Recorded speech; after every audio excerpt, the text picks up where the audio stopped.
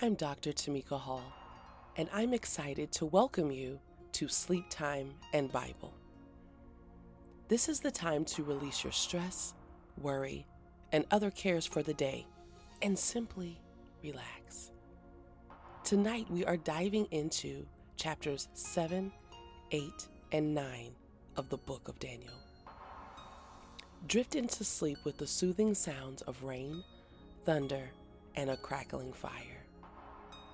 I want you to lie back and let your head sink into the pillow. That's it. Allow your body to just sink into the bed. Release the cares from the day.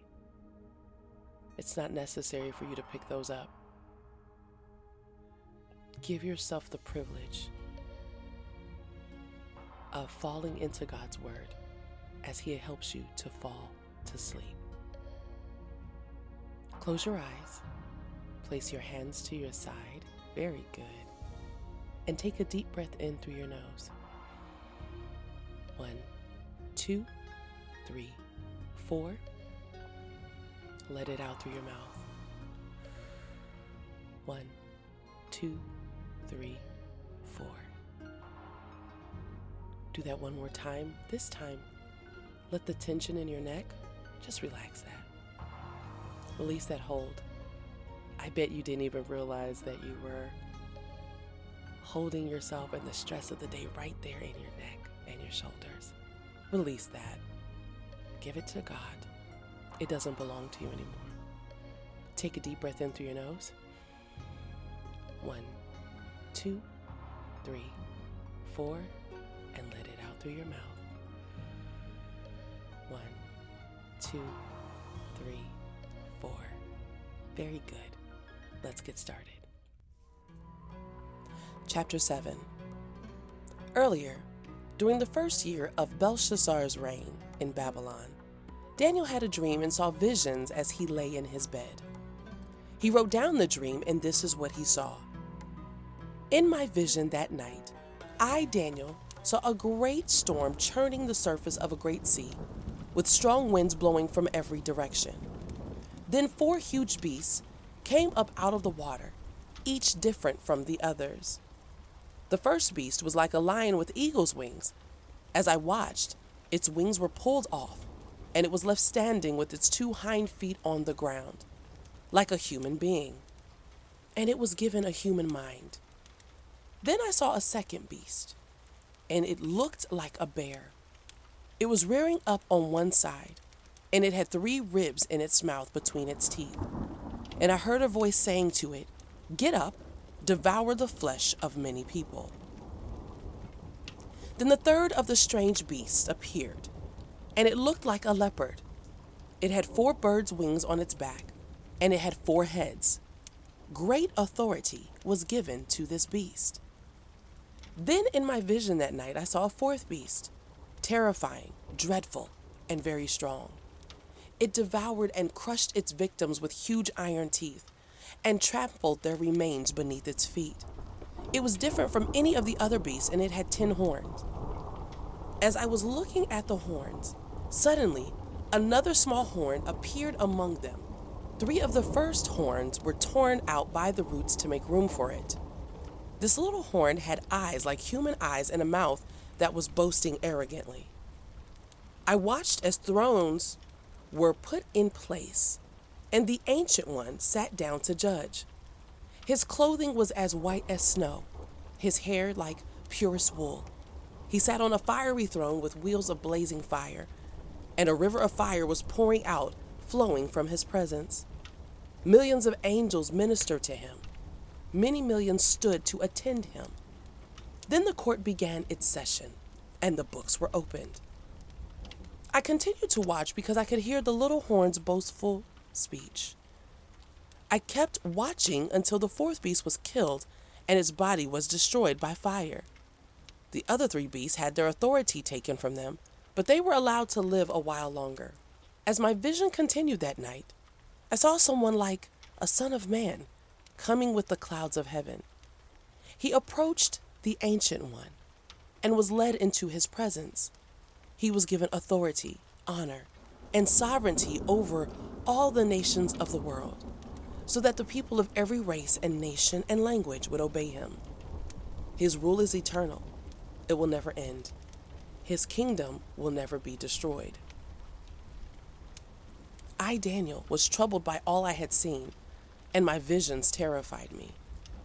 So I approached one of those standing beside the throne and asked him what it all meant. He explained it to me like this. These 4 huge beasts represent 4 kingdoms that will arise from the earth. But in the end, the holy people of the Most High will be given the kingdom, and they will rule forever and ever. Then I wanted to know the true meaning of the 4th beast, the one so different from the others and so terrifying. It had devoured and crushed its victim with iron teeth and bronze claws, trampling their remains beneath its feet. I also asked about the 10 horns on the 4th beast's head, and the little horn that came up afterward and destroyed 3 of the other horns. This horn had seemed greater than the others, and it had human eyes and a mouth that was boasting arrogantly. As I watched, this horn was waging war against God's holy people and was defeating them until the Ancient One, the Most High, came and judged in favor of his holy people. Then the time arrived for the holy people to take over the kingdom. Then he said to me, this 4th beast is the 4th world power that will rule the earth. It will be different from all the others. It will devour the whole world, trampling and crushing everything in its path.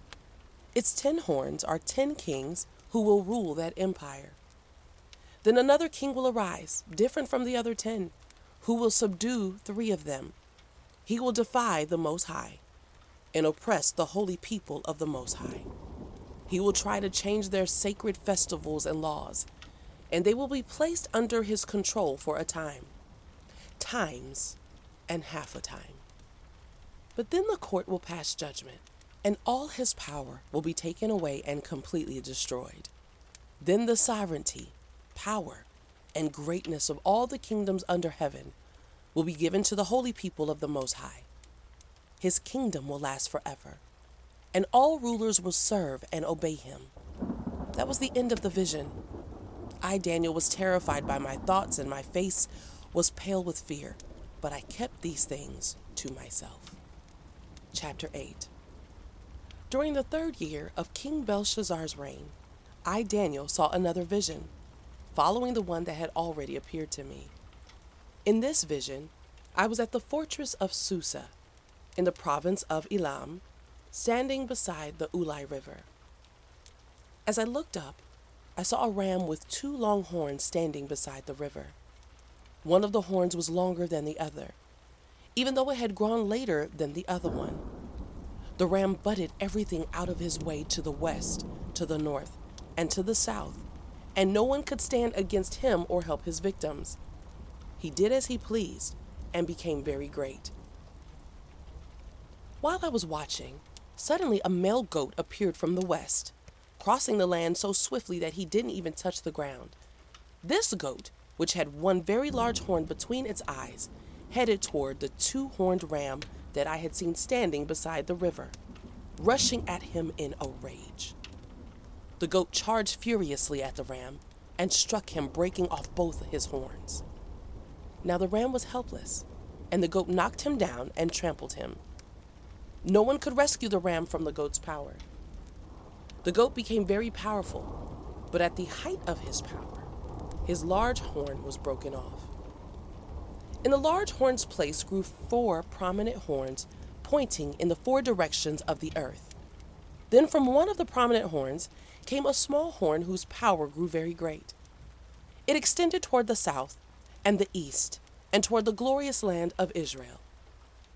Its power reached to the heavens, where it attacked the heavenly army, throwing some of the heavenly beings and some of the stars to the ground and trampling them. It even challenged the commander of heaven's army by canceling the daily sacrifices offered to him and by destroying his temple. The army of heaven was restrained from responding to this rebellion, so the daily sacrifice was halted and truth was overthrown. The horn succeeded in everything it did. Then I heard two holy ones talking to each other. One of them asked, "How long will the events of this vision last? How long will the rebellion that causes desecration stop the daily sacrifices? How long will the temple and the heaven's armies be trampled on?" The other replied, "It will take 2,300 evenings and mornings. Then the temple will be made right again." As I, Daniel, was trying to understand the meaning of the vision, someone who looked like a man stood in front of me, and I heard a human voice calling out from the Ulai River, "Gabriel, tell this man the meaning of his vision." As Gabriel approached the place where I was standing, I became so terrified that I fell with my face to the ground. "Son of man," he said, "you must understand that the events you have seen in your vision relate to the time of the end." While he was speaking, I fainted and lay there with my face to the ground. But Gabriel roused me with a touch and helped me to my feet. Then he said, "I am here to tell you what will happen later in the time of wrath. What you have seen pertains to the very end of time. The two-horned ram represents the kings of Media and Persia. The shaggy male goat represents the king of Greece. And the large horn between his eyes represents the first king of the Greek Empire. The four prominent horns that replace the one large horn show that the Greek Empire will break into four kingdoms, but none as great as the first. At the end of their rule, when their sin is at its height, a fierce king, a master of intrigue, will rise to power. He will become very strong, but not by his own power. He will cause a shocking amount of destruction and succeed in everything he does. He will destroy powerful leaders and devastate the holy people. He will be a master of deception, and he will become arrogant. He will destroy many without warning. He will even take on the prince of princes in battle, but he will be broken, though not by human power. This vision about the 2,300 evenings and mornings is true, but none of these things will happen for a long time, so keep this vision a secret." Then I, Daniel, was overcome and lay sick for several days.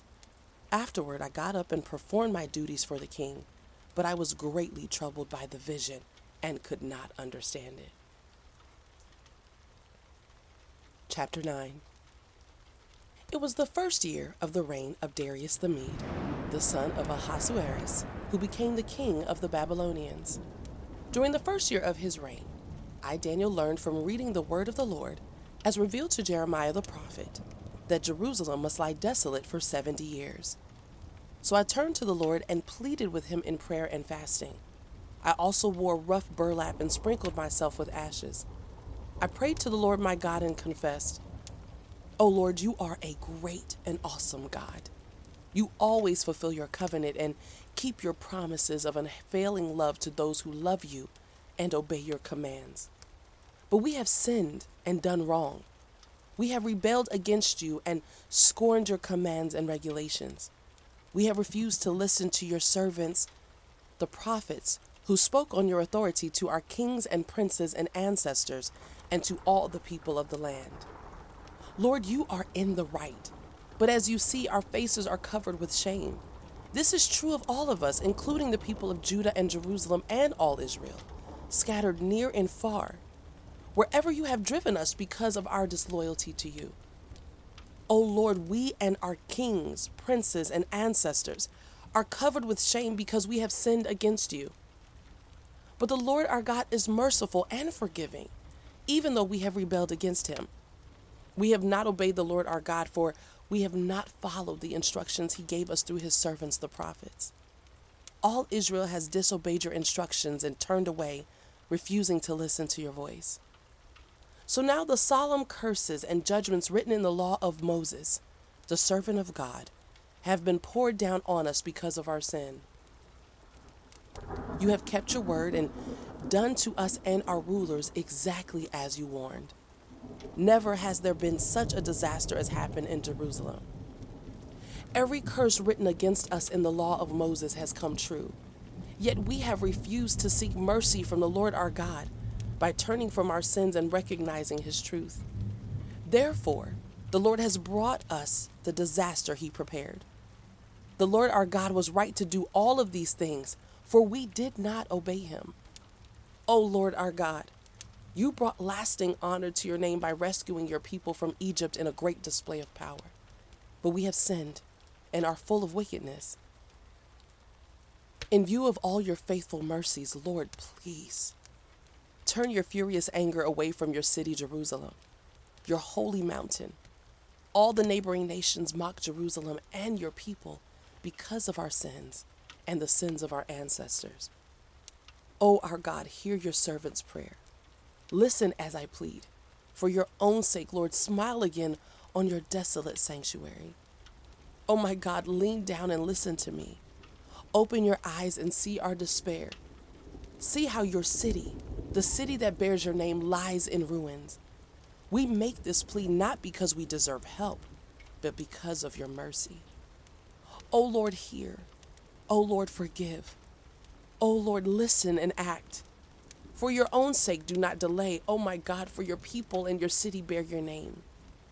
I went on praying and confessing my sin and the sin of my people, pleading with the Lord my God for Jerusalem, his holy mountain. As I was praying, Gabriel, whom I had seen in the earlier vision, came swiftly to me at the time of the evening sacrifice. He explained to me, Daniel, I have come here to give you insight and understanding. The moment you began praying, a command was given, and now I am here to tell you what it was, for you are very precious to God. Listen carefully so that you can understand the meaning of your vision. A period of 70 sets of 7 have been decreed for your people and your holy city to finish their rebellion, to put an end to their sin, to atone for their guilt, to bring in everlasting righteousness, to confirm the prophetic vision, and to anoint the most holy place. Now listen and understand. 7 sets of 7 plus 62 sets of 7 will pass from the time the command is given to rebuild Jerusalem until a ruler, the anointed one, comes. Jerusalem will be rebuilt with streets and strong defenses, despite the perilous times. After this period of 62 sets of 7, the anointed one will be killed, appearing to have accomplished nothing. And a ruler will arise whose armies will destroy the city and the temple. The end will come with a flood and war, and its miseries are decreed from that time to the very end. The ruler will make a treaty with the people for a period of 1 set of 7. But after half this time, he will put an end to the sacrifices and offerings. And as a climax to all his terrible deeds, he will set up a sacrilegious object that causes desecration, until the fate decreed for this defiler is finally poured out on him.